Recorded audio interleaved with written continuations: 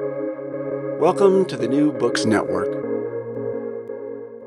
Greetings from Mayagüez, Puerto Rico. I am Jeffrey Hurley Guimera, professor in the Departamento de Humanidades de la Universidad de Puerto Rico in Mayagüez. This podcast, Nuevos Horizontes, or New Horizons, looks in on books in cultural studies, art, thought, literature, decolonial themes with a Caribbean axis, anchored here in Mayagüez. It is sponsored by the Humanities Department and our graduate program in Cultural and Humanistic Studies, and in part by the Mellon Foundation. The co-host for today's episode is Risha Chamsky. Hi, Duff. Thank you for inviting me to join you today. I'm a professor in the Department of English here at UPR Mayagüez, and I am the director of our new Oral History Lab. The Oral History Lab is dedicated to recording the stories of the Puerto Rican archipelago with a special focus on climate justice. Super. Awesome. So today we're interviewing Ilaria Tabusso Marcyan, author, critic, and professor at Arizona State University. She is the author of the book that we're going to be talking about, The Cultural Roots of Slow Food, Peasants, Partisans, and the Landscape of Italian Resistance, published by Lexington Books in 2023. Thank you very much, Ilaria, for being with us today.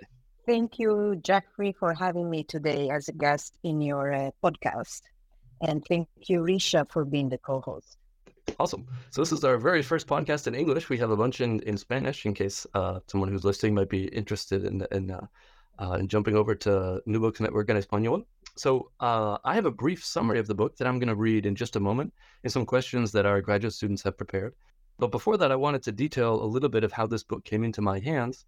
Andrea Righi is a professor at Monash University in Australia, and he's a friend and collaborator and a person with whom I share a great deal of interest. And we specifically are interested in topics related to Gramsci and his notebooks, and he recommended that we interview Ilaria. So I wanted to thank Ilaria for this wonderful book and also for Andrea for the connection. My reading of the book is my very first foray into food studies. And throughout my note-taking and interpretation, I found myself pausing to reflect about my own relationship with food. How it plays such an important role, not only in my family, but also in the community where I live, but also scholarly contexts, art, philosophy, history, science, and our daily life here on campus today. There are many different angles to approach food studies, from nutrition, links to local and distant agriculture, and also well-being. I find myself very interested particularly in how culinary arts criticism also looks beyond food consumption towards topics like aesthetic appreciation of food and also engaging social justice questions, in gesturing toward thinking about food as a node of sustainability and eco-critical thought and praxis. And I congratulate you, Ilaria, on all of those things. Slow food is an alternative to fast food, but it goes far beyond those terms. As Ilaria notes, starting with food, a concrete and material human need, as well as a source of nourishment and pleasure, the slow food movement proposes a new intellectual perspective in material culture. A political, social, economic, and more importantly, ecological paradigm shift coming from below, from the margins, from the global south, as a form of liberation from poverty, hunger, inequality, and ecological and human exploitation. It's very beautifully said there. The cultural roots of slow food, Peasants, Partisans, and the Landscape of Italian Resistance is an artfully written, precise, and accessible analysis that focuses on a variety of intellectual angles related to food justice literature, documentary film, and also argues that contemporary forms of environmental activism can be understood as rooted in local food and sustainable farming, and the ways that these link to Italian peasant culture and their contributions to the resistance movement during World War II. This book looks in on the hinterlands to demonstrate that peasants, by sharing their knowledge of the land and traditional practices, produce their own organic intellectuals. Some examples examined in the book are Alcide Cervi, Nuto Rebelli, and Hermano Olmi. Ilaria Tabusso Marcyan argues that their work, personal experiences, and visions of resistance foreground the cultural roots of the slow food international grassroots movement. She posits that today, slow food in the communities of the Terra Madre in Italy and around the world represent one of the many examples of these new organic intellectuals committed to rebuild a more harmonious and sustainable relationship with the land. So our podcast begins with a set of questions. The first section is called From Context to Text, Biography, Experiences, and Mentors. That was a lovely introduction, Jeffrey, and I'm very excited for this conversation today. Ilaria, can you please tell us a little bit about your biography, your interests, training, and experiences, and how all of this has crystallized in this book? Thank you, Risha, for the question. And seems almost like $1 million question. I will try to summarize and then try to make the most important points and see if they make sense and connecting to each other. First of all, my academic history is not very linear. And so I'm going to start from a long time ago when I graduated from the University of Rome, La Sapienza, with a bachelor and master degree in literature and philosophy, and a specializing actually in theory and critics of cinema and theater. So that is my first academic background. Um, with that said, I had a gap of almost 10 years between my master and then my PhD that I had the pleasure to pursue at UCSD in California. And during those 10 years, a lot of things happened, which is called life in general. And so I remember, in fact, when I studied my PhD, that one of the professors, when I was doing the seminars, he would say, "Oh, Ilaria, you come from the word." And I was wondering, what did she mean by this? And then I realized that actually she just meant that I had a real, a regular life before coming back to the studies. And during those 10 years, I traveled the world. I spent 3 years in India with my husband before going back to San Diego.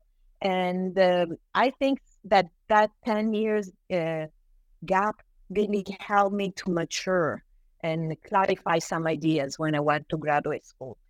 Before that, what I could say is that I come from a family of a single mother.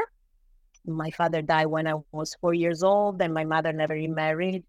And I think that the memory of my father and the loss of my father in my family created I cannot say really a big hole, because there was a constant talking about him and his ideals. He was a pretty charismatic person, said by my family members and the people who loved him. But I learned only later, much later in life, actually even after my PhD almost, no, just before my PhD actually, that he was a partisan during World War II. So I feel that kind of influenced some subconsciously the direction that I went also in my research.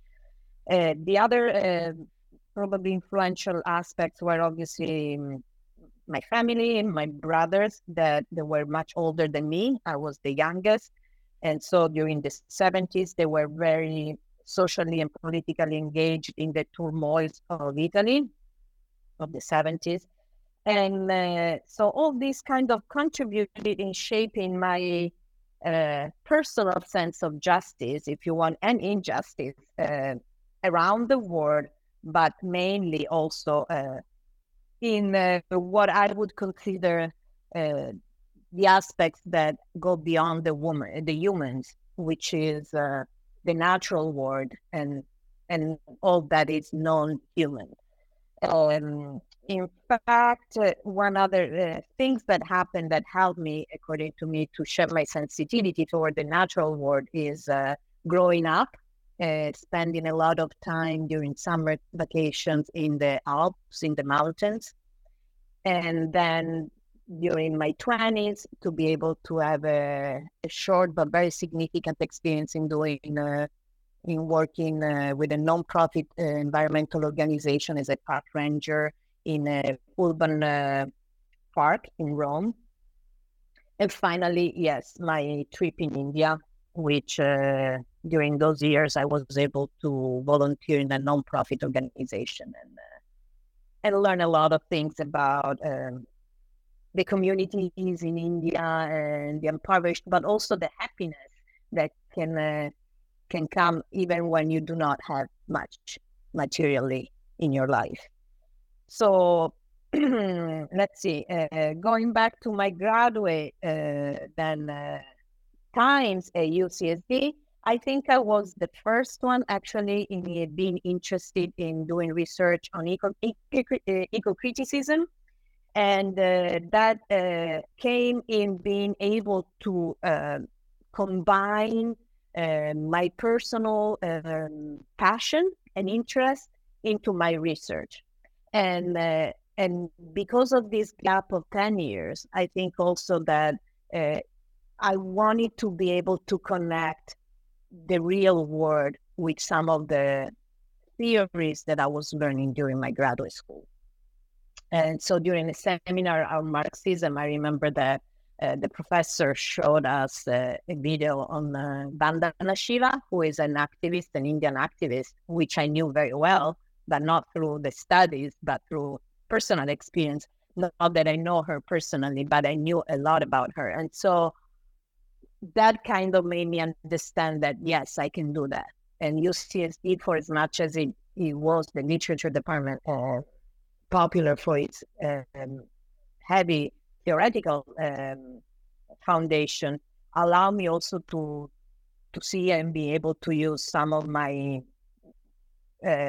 practical and real approaches that I have in my research into my PhD dissertation. So I would say that those years really have a big influence. And so it's a combination of personal experience, graduate studies experience, and the guidance of my mentor, I would say, and advisor, Professor Pasquale Verdicchio, who is a Gramscian, who was the first one, I think, that translated from Italian into English the Southern Question, giving a little more commentary, in-depth commentary about the historical background of those times. And so I was able then to think, okay, how do I put my personal sensitivity toward the natural world? And I had to focus on something. And I realized that actually the farming culture was what I really wanted to focus on, the relationship with the land. And then Italy, what about the best, how can I say, what was for me the best opportunity was actually to focus on this huge shift that there was between the beginning of 1900, so before World War One and World War Two, but especially World War Two, and then post-World War Two. So socially speaking, we really see a shift from a society and a population that was over 50% peasants to becoming more and more urban. And that obviously shifted also the culture of Italy. And that thanks, on one level, the big economic booms of the 60s and 70s that Italy experienced, but then also with its negative consequences, which could be some of these loss, cultural loss. And so to me, that was more or less the trajectory and how that I arrived to think of this book in the terms that it came out. One other thing that I wanted to maybe share is that within all this, I always paid attention to forms like Gramsci says, from below or subaltern. And so what it translated into me is forms of activism, engagement from the people to solve their own problems without having always be told from the top what they need to do. And so these are some of the inspirations, I would say. When it comes to readings, I think that again, Vandana Shiva and Earth Democracy was one of the first readings that I did that inspired me to connect to slow food. And being slow food, an international movement today that has thousands of forms of activism throughout the world, it made me always ask, why Italy? How come slow food started in Italy? I mean, today we look, even here in the United States, you go to grocery stores like the famous and kind of gourmet Whole Foods, and you see local and organic and natural, but those things were like this up to 60 years ago. We didn't need to label like that. Wow, wonderful. What an interesting, rich context of especially this image. summers in the Alps. Like, how wonderful. And was there a moment when you think about kind of the formation of this book specifically, about within all the context of your studies and your life experiences and your interests, when it seemed right that this was the time to sit down and to think about this book specifically? The idea of the book after, you finish your graduate school is always there. This is my first publication. Came in a moment that probably is being common for many of us, which is the beginning of the pandemic. We got suddenly locked down, and at that point, yes, we were working from home, but there was also a lot of extra time to think and reorganize our thoughts. And I still remember our common friend, a colleague, Andrea Righi, who one day said, okay, we should start to organize also like a reading group, since, we're so farther away and we can connect. And you, Ilaria, you should start writing your book. And I was like, oh, wow. And, coming from Andrea, which was also back then my colleague and the director of the Italian program, I'm like, okay, I better do that. And so that's how it started, honestly.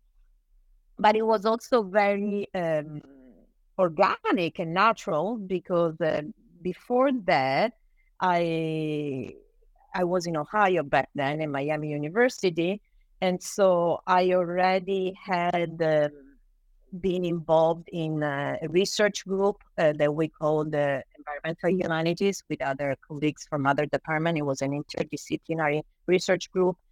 We already did a symposium and worked on a volume.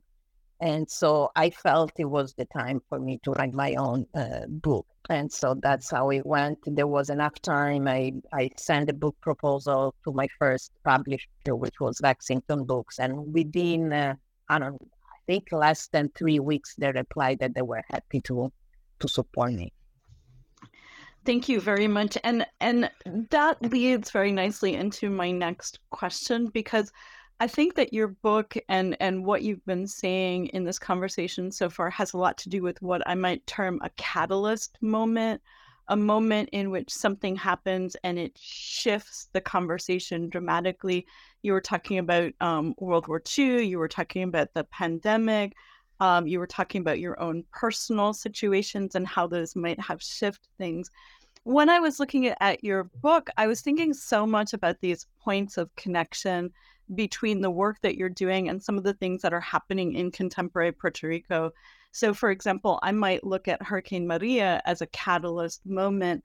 And that's not to say that there wasn't a lot of food-based work being done in perhaps a granular level, but it seems as though Hurricane Maria acted as a catalyst moment in which people in the archipelago realized that if approximately 87% of the food is imported from the United States, specifically from a port that was destroyed in Hurricane Irma that made landfall 2 weeks before Maria did, that situations with food production and relationships with food had to change. And in many ways, I think that that's equaled an uplift of traditional foodways within the archipelago. And so I was wondering if you had something that you might say to our students who are engaging with this book on our campus, or even something that you want to say about connections between these ideas in Italy and these ideas unfolding in other parts of the world. Wow, thank you so much for the comments, Risha, and the question.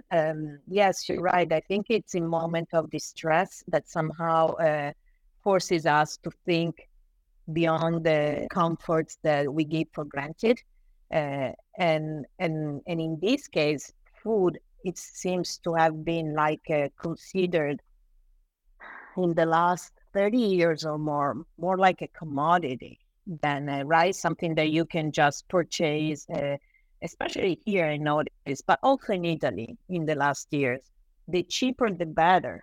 And that kind of taking away the real value to food, it's a way also to taking the real value from where the food comes from, who produced the food, at least in my opinion, and taking it for granted that we can have it at any time. And then when these natural disasters, like you mentioned the Hurricane Maria, but when I was in India, it didn't happen. It happened before, I mean, the tsunami of 2004, it was something that really shocked the population. And then because I was in southern India, and that really made, again, think of the necessity of being more resilient and self-sufficient when it comes to food production, and how, this interconnectedness, let's call not interconnectedness, but more like this relationship, that there is invisible relationship between the local and the global, where somehow the global, it seems to have been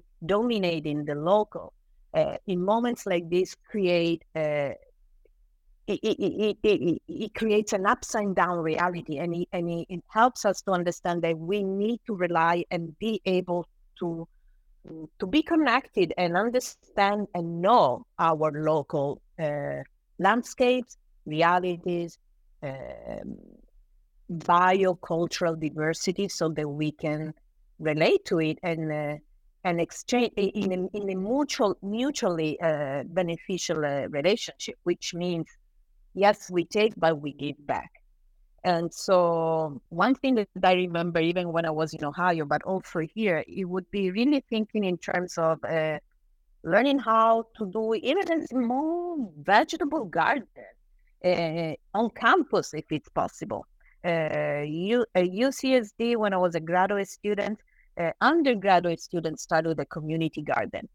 And then in like forgotten spaces on campus, that then eventually the regents had to acknowledge they were doing such a great job that now they're still continuing it. Here in Arizona, it's something that I'm still trying to figure it out. How is it working? This is a large campus, but in Ohio, when I was there, just a year before I arrived, there was the creation, the institution, not institution, but they created the Institute for Food. So they had a couple of acres available, and they hired this amazing director of farming that had this background in agroecology, and it was able to transform this couple of acres from a dry and very unfertile land in a beautiful polycultured land. So he started to have a vegetable garden, and from that he created a CSA. So I believe that if there is a more sensitivity and awareness of these issues, there is a lot that can be done in many places, everywhere in the world, actually. I can recall two really clear moments after the hurricane when they're really more relating to, I guess, water, but there were lines to get into the supermarket, and I remember one of the people who just happened to be in line behind me at the supermarket saying, "Oh, I hope it rains today so that I can wash," because water was really a big issue a few weeks after the storm, and my family and I had a stockpile of maybe 30 gallons of water, and we had maybe 15 left, and we happened to run into one of my son's preschool friends' families there, and they were dragging a kiddie pool to put it in a truck, and then they were going to drive the truck really slowly back to their house, and they didn't have any water. And I said, "Oh, well, we have some water. We're going to give you some water." And I can't tell you the look on their face about that we had water and we could give it to them. And it was these things that are such basic human activities that are that these things happen, and it's almost like there's a house of cards all around us in a sense, and that these moments like that kind of just show how really fragile the systems are. And to have kind of infrastructural security is really a long way off. Yeah. And I like the way that you said it creates an upside down reality, in the sense that we become so dependent upon external sources for our food and our water that when there's an internal need, sometimes we're not prepared for that. And I also really liked what you said, and I take that as a message to our students and to our communities, to take a moment to see what can be done and how you can participate. And I love the idea that the university administration acknowledged and praised the campus garden once it was going really well. Yeah, yeah. You touched upon a very delicate point, I think. The administration acknowledged the beginning, this work, And I think at a certain point, one thing that the university systems, I feel, need to kind of acknowledge is that education that we are offering doesn't have to be always tied to, and I apologize, maybe this is not the right place, but to profit, because that Institute for Food was mainly an educational ground. Students would go and would learn to plant seeds and see by planting seeds how they would sprout. And then many of them, they would just come and volunteer because they said it was therapeutic.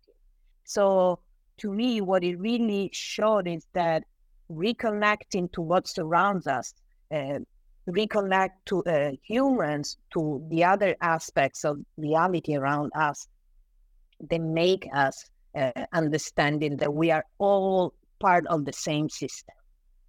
And which is not, it doesn't have to be always where, at the top of the pyramid is the human. Because we realize, like in times like you were saying, Jeffrey, before, of natural disasters that, or in the case of the pandemic, so it could be a hurricane, it could be a tsunami, but it could be the pandemic, something even more invisible and not so tangible, that helping each other, it's something that can be very powerful. And in terms of natural resources, if we end up not exploiting everything, maybe we can be able to regenerate them. And yes, it's true, some parts of the world have some weaknesses in some of the natural elements. I live surrounded by the desert, so here too, there is a lot going on with the lack of water. But even California, even more. Even if they have, like in the case of Puerto Rico, you're surrounded by the ocean, it doesn't mean anything, right? There are other ways that this lacks. So I think that in my case, food, it was just a starting point to show that everything, and we are all connected with what surrounds us. And so if we're able to, as a scholars in our case, but for graduate students, to use what we're passionate about, and not only do research on that, but be able to relate to that in a very pragmatic way. So how they used to say, to walk the talk, then maybe all these big discourses on climate change can become less and less threatening, and more, and we can all engage in a way that we can help to mitigate all this topic and and futures that they kind of seems to be just they're daunting us.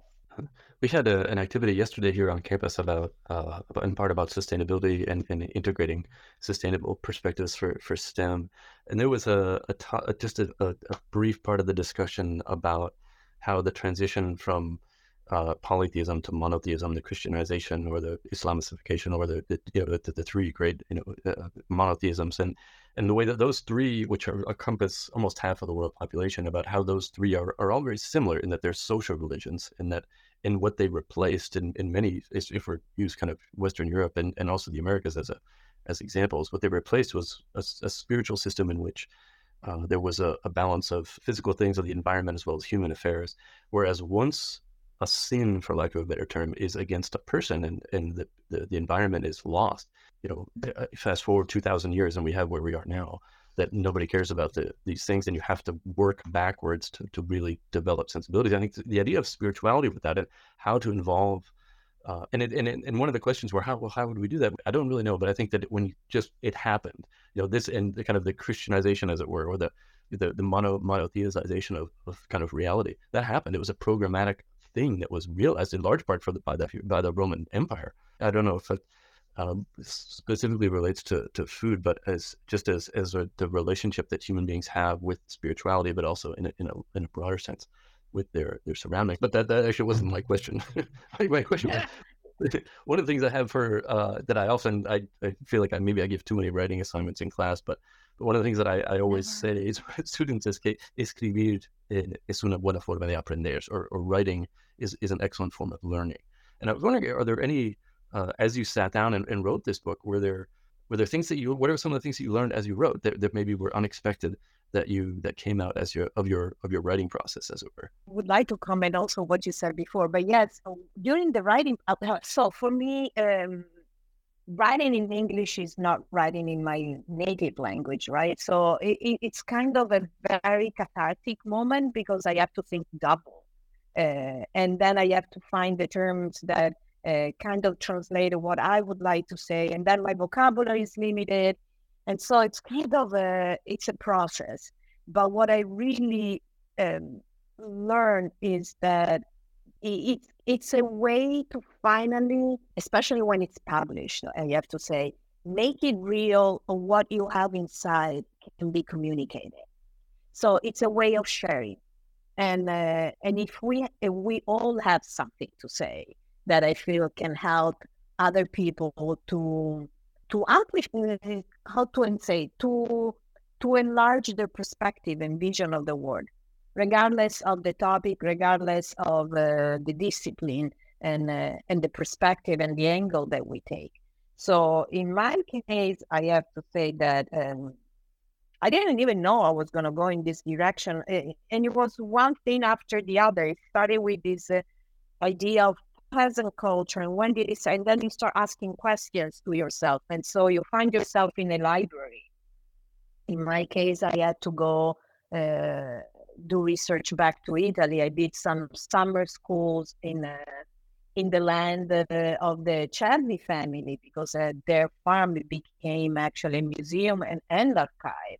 And then from there, I learned, actually even before I learned about Nuto Reverni, but the work that Nuto Reverni does, it's really based on oral history that he put it in a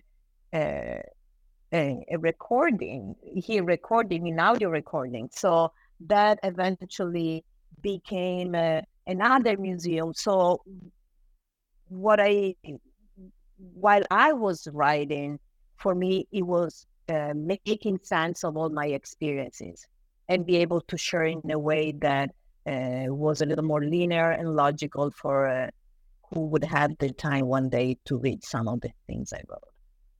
I don't know if that makes sense, but it was also it was a time to grow. It's a wonderfully written book, by the way, and I really like the way that you just described it, making sense of my experiences. It's a beautiful thing. It's a beautiful reflection. Oh, thank you, Jeffrey. And and so again, I don't know if that comes up enough in this book, but each chapter is related to something that it's still existing, or a legacy that these artists, like the case of Ermanno Olmi, or historian and ex-partisan, as the case of Nuto Reverni, or farmers, or Carlo Petrini, obviously, who is still alive and is doing a lot, from theory to practice, or sometimes even if it doesn't make sense, from practice to theory, meaning that when we talk about farmers or peasants back then in Italy, they didn't even know that they knew. They were just doing it. And if someone was asking that, okay, how do you do that? They wouldn't be able probably to explain in an educated and logical way, but they were able to show in it. And so I feel that this kind of approach in research can be very useful today, to reconnect in ways that can be practical to knowledges that are very useful today.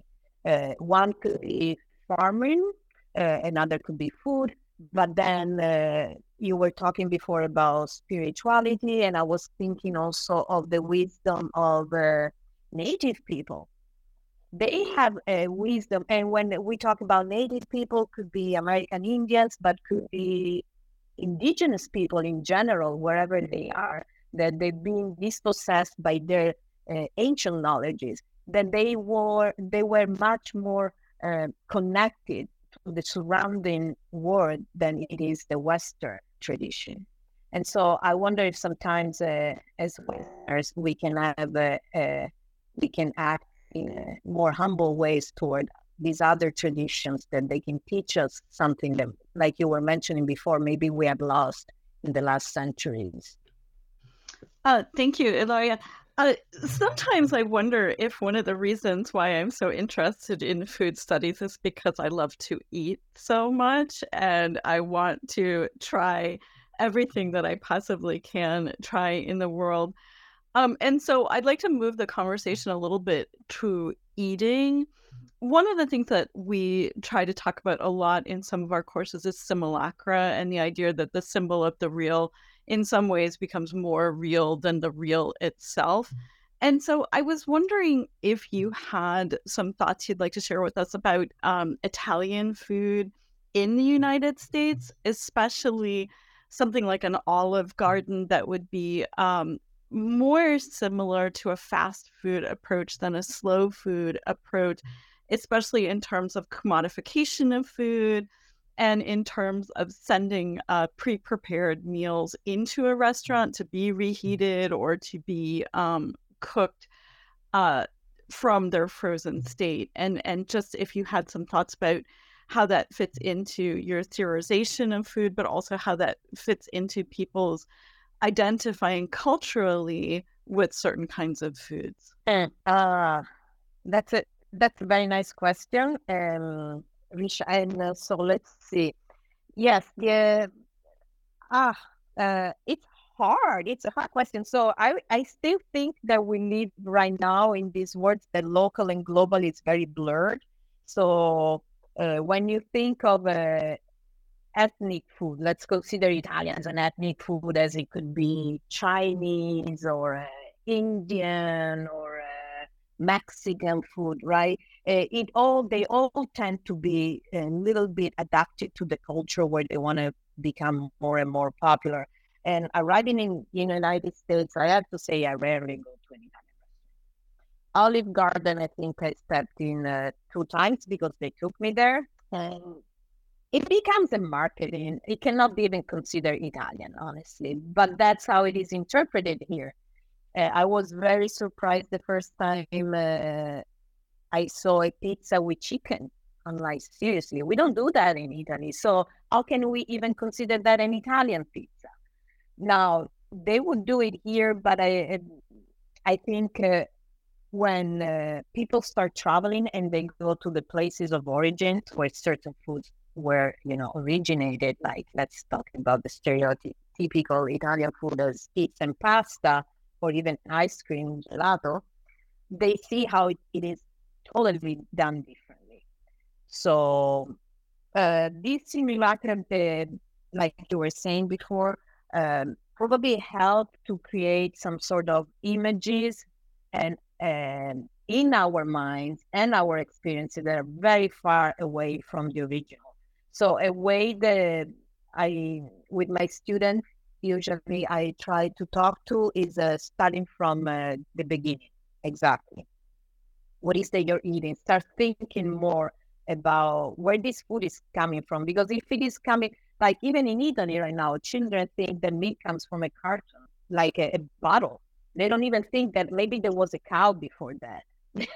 Right? And that to do that, to produce that much milk, it means that this cow has to have some calves, and those calves have to be taken away so that the cow wants to produce more milk.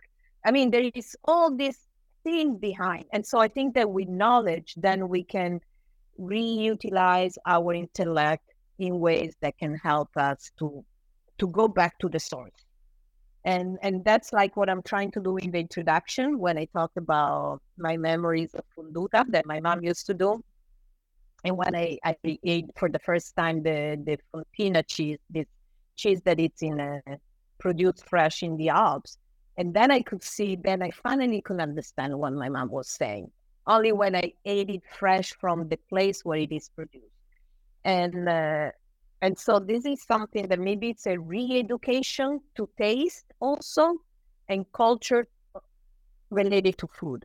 I remember one thing I did in the past with my classes was to give 2 little cups of, I did it with 2 different kinds of foods. One was fresh raspberries coming from a farmer's market, so from a farm, nearby local farm.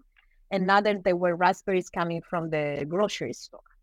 And then they had to learn eating and try to describe what they were tasting. And then in the end, what they liked the best. My experience was always 50-50, sometimes even more. The students would like the one coming from the grocery store, which had a very bland taste. And so Massimo Montanari, which is an Italian historian of food, talk about food as culture. And even taste can be a culture. But then if this culture removes us from the original fresh product, then there you go, Nisha. We have this packaged food that who knows what they have inside, and who knows what's the purpose of those packaged food. And I'm not going to go there now. Brilliant, excellent. I was really engaged by your comment about people who work as peasants or as people who distribute food and work with food, and maybe not being able to understand that, not, or at least express, not understand, of course.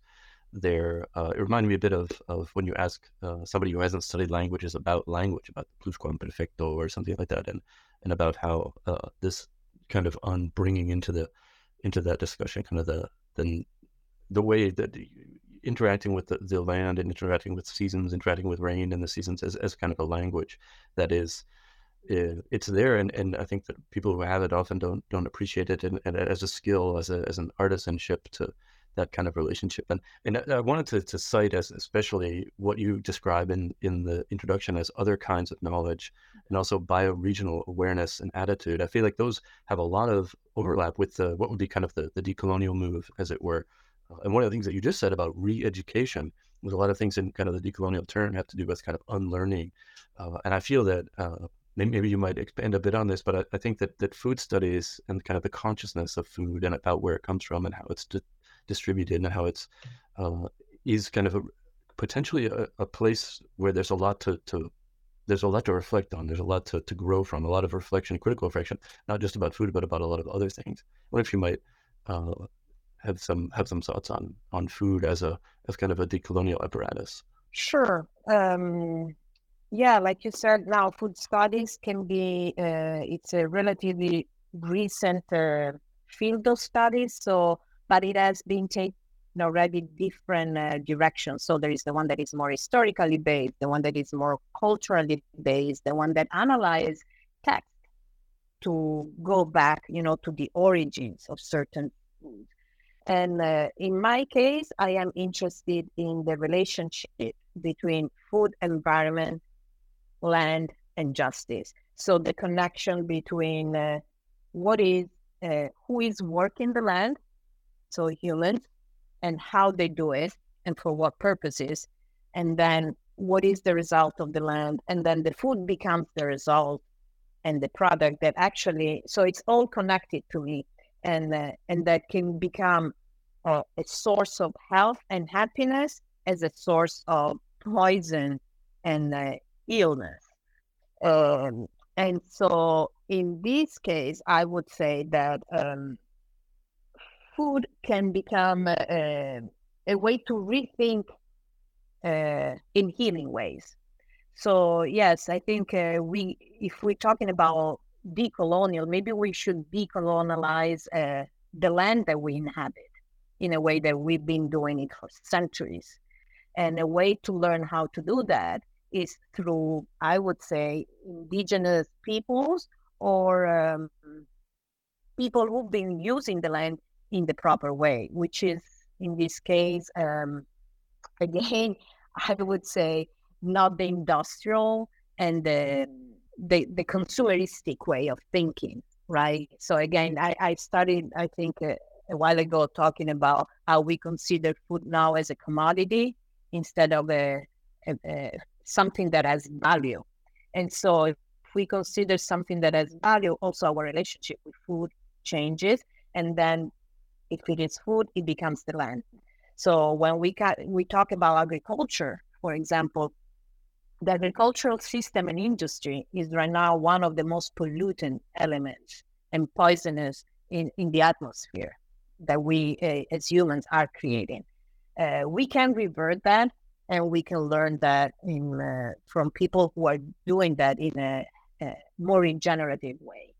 And but to do that, we need to change the way we approach it. So that's when I think, and I use the term paradigm shift is essential. I don't know if I'm really answering your question. Sometimes I think that's a beautiful response. Yeah, I do. I think that's a wonderful way to put it. And what you've just said just reminded me of before I was a professor, when I was at graduate school, I worked as a taxi driver for a number of years. And one of the other people who was a taxi driver was a man named Alberto, and he was illiterate. And this was kind of before GPS and everything that now kind of dominates driving as like a human activity. And so everybody had maps in their car, and he didn't have a map. It took me a few years to perceive that he was illiterate. And once I did, I figured a lot of things became clear. But one of the things that was clear during the years that I was a driver is that the maps everybody was using weren't always right. And always the question was from the dispatcher, when anybody had an uncertainty about how to get someplace, it was always ask Albert, because Albert is the person who knows these things. And he had like a kind of intellect that is the type of thing that's not recognized. And I think about his kind of internal maps I think illiterate does not mean inarticulate. And he was one of I think that type of knowledge that he had, and kind of, I don't want to be kind of in defense of illiteracy, but I think that there are certain, and that this kind of really speaks to kind of if we were to kind of re-indigenize or rethink our relationship with land, a relationship with knowledge, a relationship with all these certainties that kind of drive us toward this type of kind of monotheistic, but also mono whatever, the universalizing experience of being a human being. And there are other experiences that are really clouded, and in fact, I would say in the case of Alberto, being just not only not recognized but penalized, and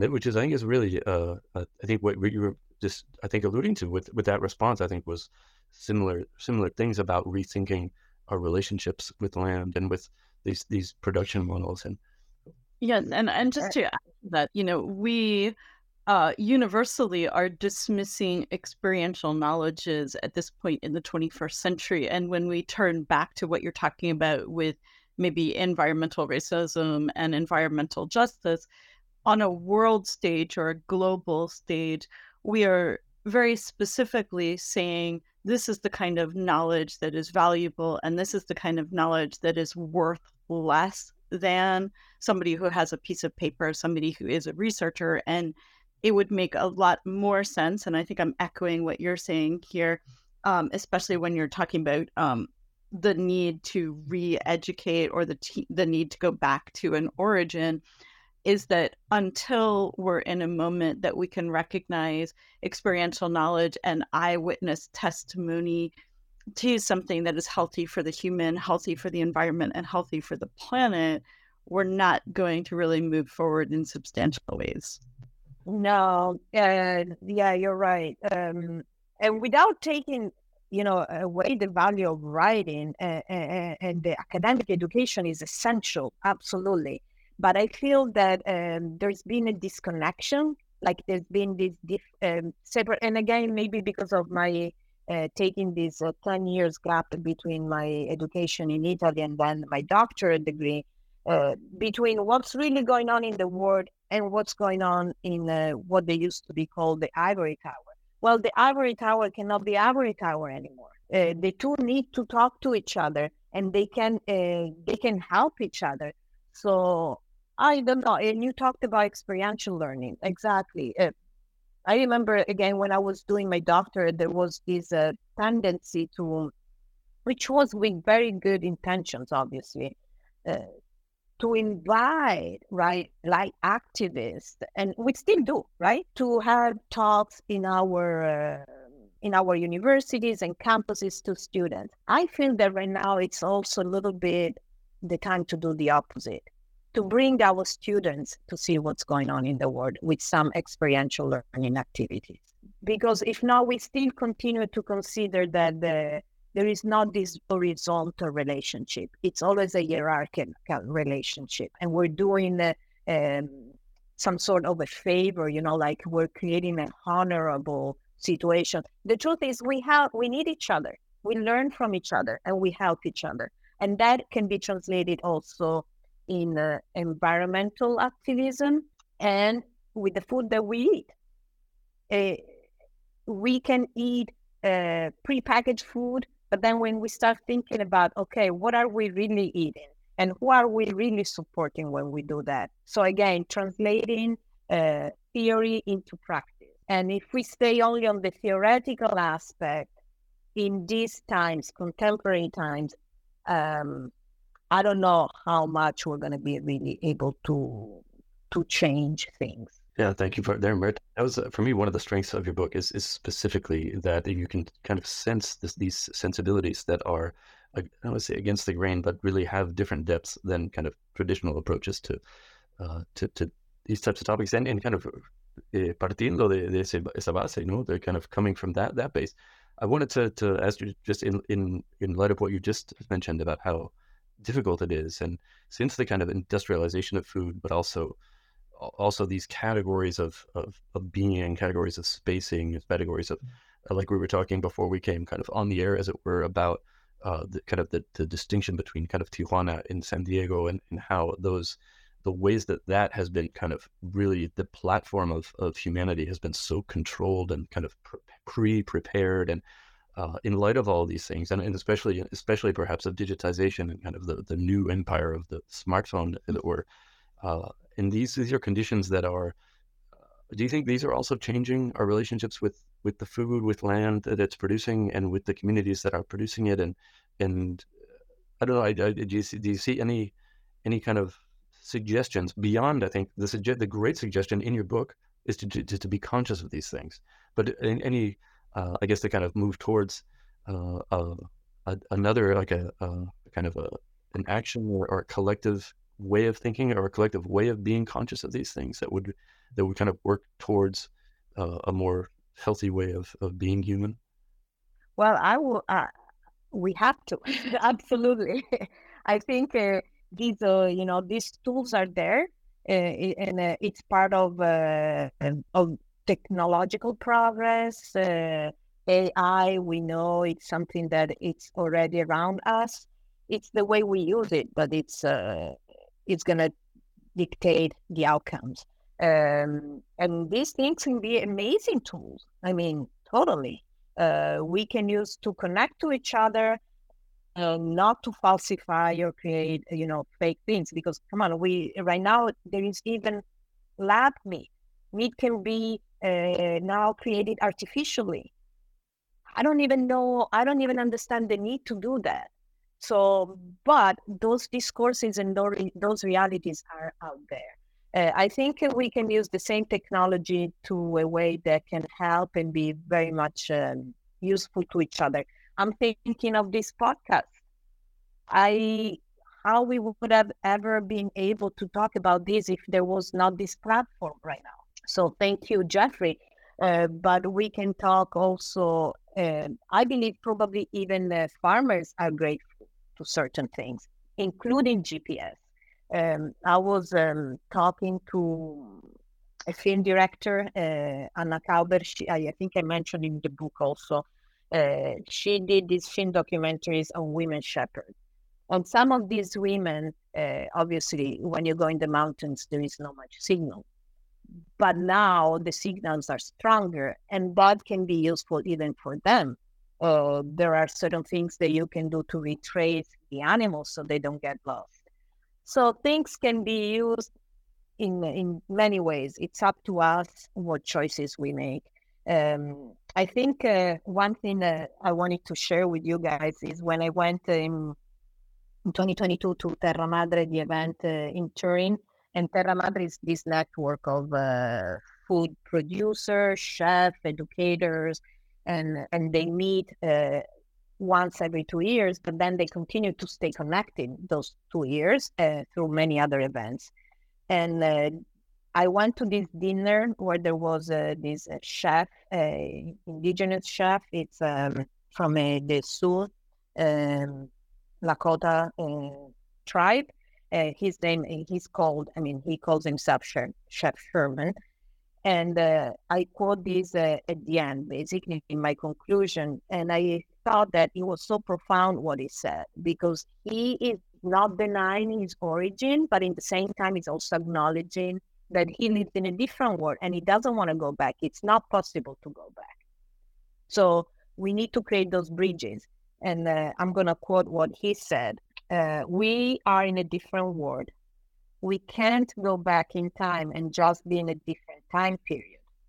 We lost a lot of indigenous knowledge in the United States because of the way indigenous people were treated.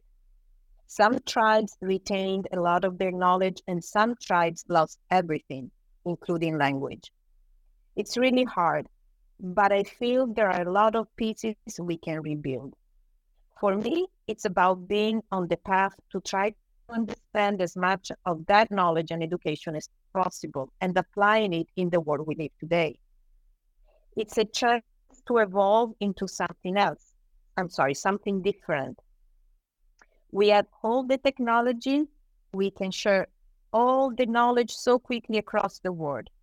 It is important to utilize that, but it is also important to understand the amazing knowledge our ancestors had and trying to move forward into a better direction.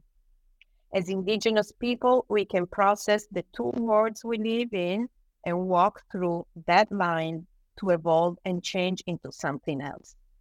And that's what we have to do.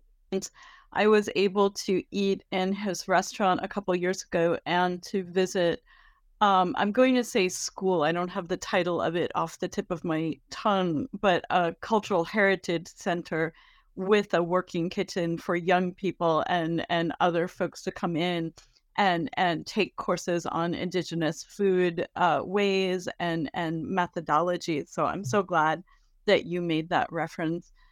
Thank you for that. I'm curious to learn about how you see this particular book as situated within your research and where you think this project might lead you in the future. Thank you for the question. So first of all, this book has specific messages, but it has also some sort of I don't know. I don't know if we can call it weaknesses or is lacking some other information. So one thing that I said in the introduction, and I want to keep saying, is that geographically speaking, because of certain purposes and the limitation of the project, I focus mainly in northern Italy. Same or similar or even more relevant realities are also in southern Italy and around the world. And so, number one. And so that is what is missing in this book that is taking me to the next steps. And right now I'm interested in, I'm working with other colleagues in another food studies project. And personally, I'm interested in what are the young people, the generation that, that we're trying to pass the baton are doing about it. And I want to be very optimistic because I feel that we need to also share that part, beside all these negative things that are happening around us. And so I'm looking into that. I'm looking into who are these new organic intellectuals, what kind of background they have. I have a project that I don't want to say too much right now, but I'm looking into a new project. Yeah. That it's again trying to connect these past that is some values to in new ways, the ways that can include also technology, but not only, and reconnect with the land in healthier ways, both intellectually and physically. Yeah, I appreciate that very much. I think that within the climate justice community, we're not quickly enough, but quickly realizing that we haven't had enough discussion about hope. And in order to work for change in the future, that conversation about hope has to be closely intertwined in our conversation about what are the problems that we're facing. Yes, I think that the phase of acknowledging the damages of the poisonous that is around us has been done a great work in eco-criticism and environmental humanities and that level, and there is much to be done, absolutely. But on the other hand, there is also, we need to start looking also what can be done to revert that in order to offer something better. It made me think, for example, when the volume that I never mentioned with the environmental research group that came out, it's called Contesting Extinction and Regenerative Futures.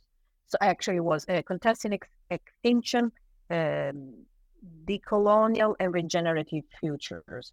That was the title of the volume. And at the beginning, the symposium wanted to be about extinction. But then we had this linguistic professor who we invited from UC Riverside, who said, well, if we're not ready to contest also the idea of extinction, I don't know if I want to participate. And we were, oh, no, we want you. So that helped us so much because, for example, he is working on revitalizing the native language of the Miami people.